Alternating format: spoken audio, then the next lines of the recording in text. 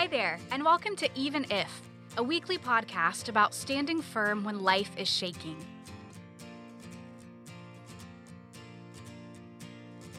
I'm your host, Kelly Strife. Strife rhymes with wife.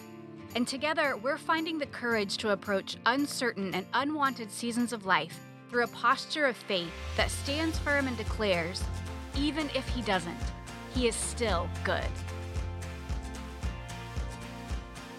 I was so excited when I realized this podcast was going to launch right in the middle of Holy Week, the days leading up to the death and resurrection of Jesus, because I thought, what better time to start this journey of becoming even if people than in the middle of the most massive if we could ever imagine. The next few days in this week pack the range of emotions and feelings that we have in these even if moments into a few days. And for most of us, the range of emotions doesn't shift so quickly in our own lives. Perspective doesn't come so fast. But this gives us a bird's eye view of what God is doing in the middle of our confusion, in the middle of unexpected, in the middle of our suffering and our loss. And so I think it's a perfect place to start today. Maybe you find yourself in fresh grief today as you mourn the losses of dreams and longings and desires that won't be fulfilled here on earth. Maybe you're grieving actual sickness and death of friends and family that you love, or maybe you're just overwhelmed with the collective loss that our world is experiencing right now, and it feels heavy and final, and sometimes it just feels like too much. Friday might be hitting really close to home right now. Or maybe you find yourself right in the middle of Saturday. Saturday, when you're waiting, when the loss is setting in, when your mind is finally starting to process the finality and the weight of all that's happened.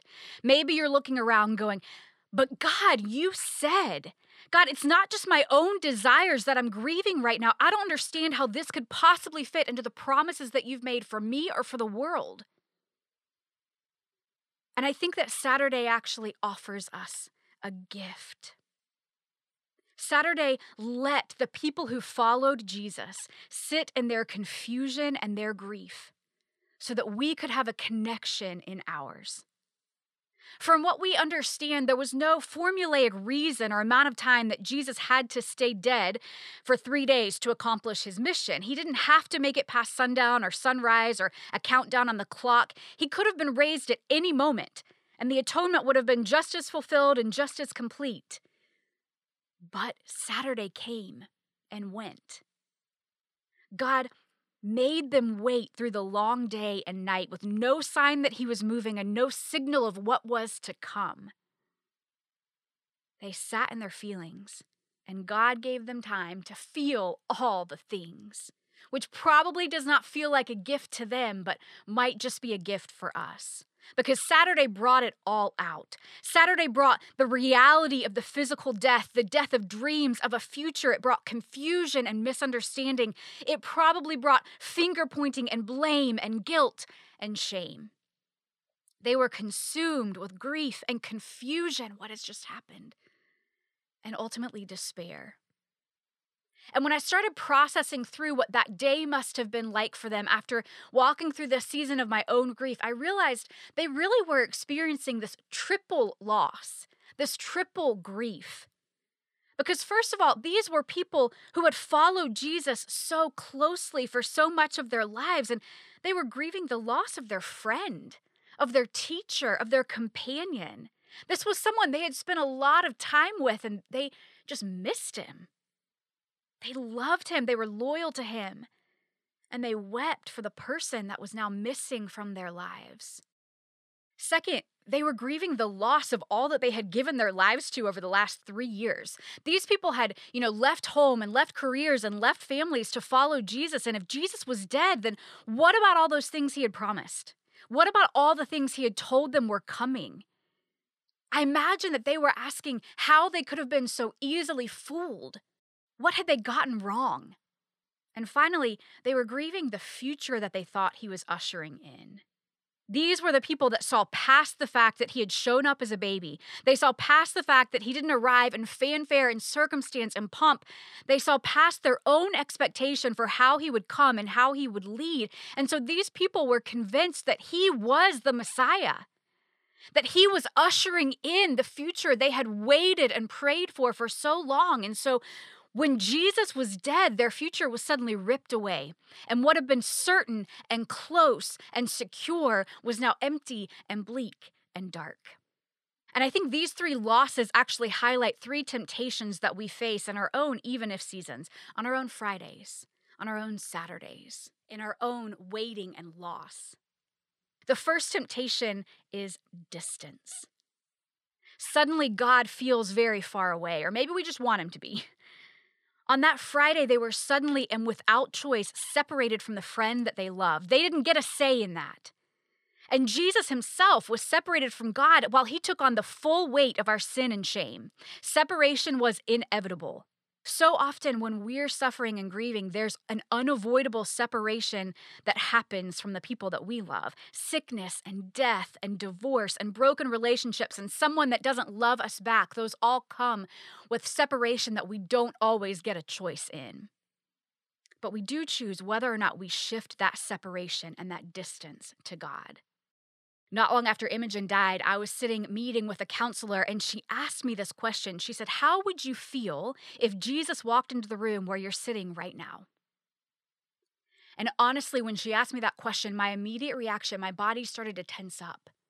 And my heart started beating fast. And I actually started to get a little panicky and a little bit uncomfortable because the truth was I wasn't sure I wanted Jesus to walk in the room where I was right then. I wasn't sure I wanted him to come close. I was not sure I wanted to have to look him in the eye.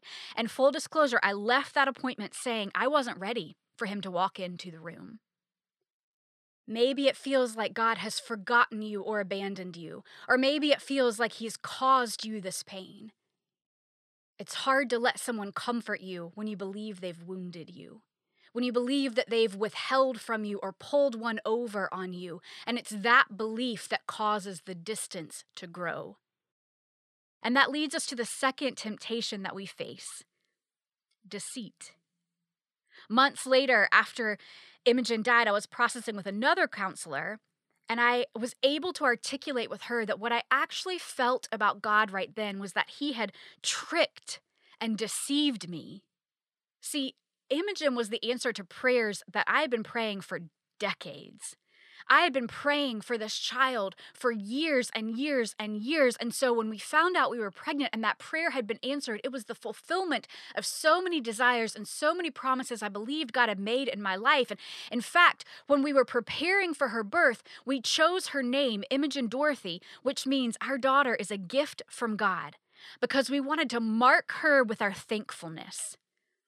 And this wasn't a, like, what if you woke up tomorrow with only the things you thanked God for today kind of thankfulness. This wasn't a, obligation thankfulness. We were so overwhelmed with gratefulness for what God had done that we wanted to mark her. We wanted her name to acknowledge our thankfulness. And we shared with people all around the world, look what God has done. Look how God has answered this prayer. Look how God has fulfilled this promise. Look how God has given us this gift. And so when she died, it felt like God had completely manipulated us, that he had somehow manipulated us into giving that thanksgiving to him, that he received our worship and our praise for this gift, knowing the whole time that we didn't get to keep it. And it felt like a bait and switch, like he had dangled this carrot in front of us and then pulled it away at the last moment. And actually, I felt foolish for ever thinking God would have given me this gift. One of the biggest emotions I had to process through was my own foolishness. How could I have believed God would be this good? How could I have believed God would answer this prayer? How could I believe that this would have happened so easily? And I imagine the disciples felt much the same way. They had given up everything to follow Jesus. They had left families and careers and homes and jobs and opportunities. They'd given up everything for this man who had called himself the Messiah, and now, as far as they could see, that couldn't be true. And so when life doesn't match up, when what we see doesn't match up with what we've believed, the temptation is to change our beliefs to match what we see, which actually misses the entire definition of faith. Hebrews tells us, Hebrews chapter 11, that the definition of faith is the confidence of what we hope for and the assurance about what we do not see. So even though your circumstance looks entirely different than you would have expected or chosen, even though it might feel right now like you've been believing for a lie, if your beliefs are rooted in the promises of God, in the word of God, then you won't be put to shame. But the temptation might still be there. Maybe you're believing for something that you're still waiting to see and it's taking forever to come. Or maybe you've believed for something that now feels impossible to ever see here on earth. If that's where you find yourself, you're actually in pretty good company, because Hebrews 11 goes on to list these heroes of the faith who God used to build the foundation of his story. And it lists name after name after name, and it says, by faith, Abraham, by faith, Moses, by faith, Noah. It lists all of these people by faith. And then it says, all these people were still living by faith when they died. They did not receive the things promised. They only saw them and welcomed them from a distance, admitting that they were foreigners and strangers here on earth. And when I read those words for the first time after Imogen was born, I suddenly had this thought that maybe I could be counted among those people who believed even though they never saw it in their lifetime. Maybe my faith could outlast my life. That I didn't need to feel foolish for believing a promise from God, even though I might not see it fulfilled here on earth, or certainly was not going to see it fulfilled in the way I had expected, because my eyes could be so fixed on heaven that fulfillment there is my ultimate desire. And that might sound like a cop-out, because that didn't actually take away my pain over Imogen's death. It didn't do anything to lessen my pain. But it did start to heal those feelings of foolishness and shame, because I realized that what I saw did not define whether or not God was fulfilling the promise. Your faith in God's word will never put you to shame, and your thankfulness for God's gifts will never come back void. The last temptation we face is despair, to see the future with no hope. For the lifetime you have to endure without the person, for the milestones they'll never reach, for the celebration you'll never get, for the chapters that won't be written and the dreams that have been lost or stolen, for the story you thought you would live, and for the suffering we have to endure, for the unknowns that might make this thing worse. To be clear, there's a difference in sadness and despair. Sadness acknowledges a very real feeling in our life right now. But despair gives up and gives in and sees the world with no hope in it. My future has never felt more bleak than it did the moment that we had to leave the hospital without our baby. There came a moment, after praying and believing for a miracle over her life, that we had to accept that our prayers for resurrection were not going to be answered here on earth. And so our family had all left, and the nurses told us we could take all the time we needed to say goodbye, and then to let them know when we were ready. And they would come back and take Imogen to deliver her to the men who were taking her to the funeral home. How do you decide when you're done saying goodbye? It was the only time when we handed Imogen over to the nurses, it was the only time that anyone besides myself and Peter ever held her here on earth. And I cannot describe to you the agony of that moment. We had delivered Imogen on Friday. We said goodbye to her on Saturday.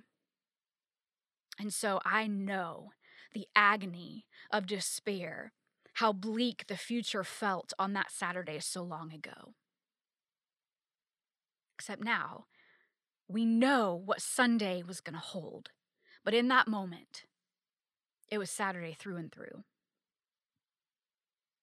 So let me just be really gentle for a moment, because I want to make it really clear that the invitation here is not to boss yourself into denying your feelings, into hiding your hurt or putting on this false optimistic outlook. The gift of Friday and Saturday is that we get to acknowledge these feelings are real and they're valid. God does feel far away, or maybe we just want him to stay far away. We do hold honest confusion over how things are unfolding, and the future does seem uncertain at best, and hopeless at worst from our temporal earthly view. We're sad and we're disappointed and we're confused. And we get to own and acknowledge that all of that is true. Sunday just means that we don't have to live there. Because Saturday wasn't the end of the story. As final as it felt, as impossible as it seemed, God was working in ways that no one could see and no one could have imagined, even if they'd been told, which they were. Jesus tried to tell them, and even when he told them, they couldn't imagine. Saturday felt final, but then Sunday came. Morning broke through, and when they least expected it, when they thought it was too final and too late, Jesus fulfilled every promise that had ever been spoken and every one that was to come. He rose from the grave, defeating death and becoming hope and giving us the certain confidence that no matter what we face here on earth, our future is settled and secure. He sealed promises over your life and over the lives of your family and your children. He answered prayers that have been echoed for generations and the ones that had yet to be breathed. His resurrection means we'll get to see Imogen again. It means your suffering will end. It means healing will come one day in heaven, if not on earth. It means we can have peace in the unknowns, and it means that the story is written. It is finished. It means that the finished work of Jesus is rescuing us from our sins and restoring us as his children. It means that nothing can ever separate us from the love of God, not even our own pain. There is no distance. It means our faith will never be put to shame. God has not deceived us. And it means our future is certain and secure, so we do not despair. Launching this podcast this week is the most fitting way I can imagine of beginning this journey of becoming even if people. Because this is the week that secures our hope and strengthens our stance. This is why we can stand firm. Because the earth may be shaking, but it isn't shaken. The ground proved solid once and for all. But if today feels like Friday, when the earth stopped turning, it's okay to acknowledge that pain. If today feels like Saturday and you've been waiting forever and it just keeps dragging on and you don't see any way the future could ever be good, well, that's okay too. Because the death of Friday and the delay of Saturday give way to the defeat on Sunday, when death was conquered, victory assured, and hope secured. And that's why we can stare down whatever circumstance we face, and with confidence in our voice and resolve in our hearts, declare, even if. Thanks so much for joining us for this week's episode of Even If. My prayer is that even if your knees are weak, today's episode offers you enough strength to keep standing firm. If this message resonates with you, or if you know someone who needs to borrow a little strength of their own, there are 2 ways that you can help spread the word. First, leaving a rating and review will help people find this podcast when they need it most, and it lets me know that people are listening and joining in.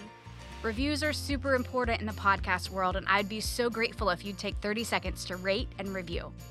Second, spreading the word on social media helps get this message out farther than I ever could on my own, so please feel free to share this podcast and tag your friends that would love this as much as you.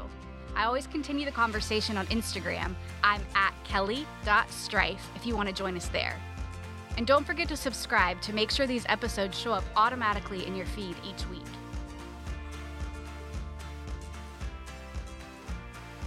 See you back here next week for the next episode of Even If.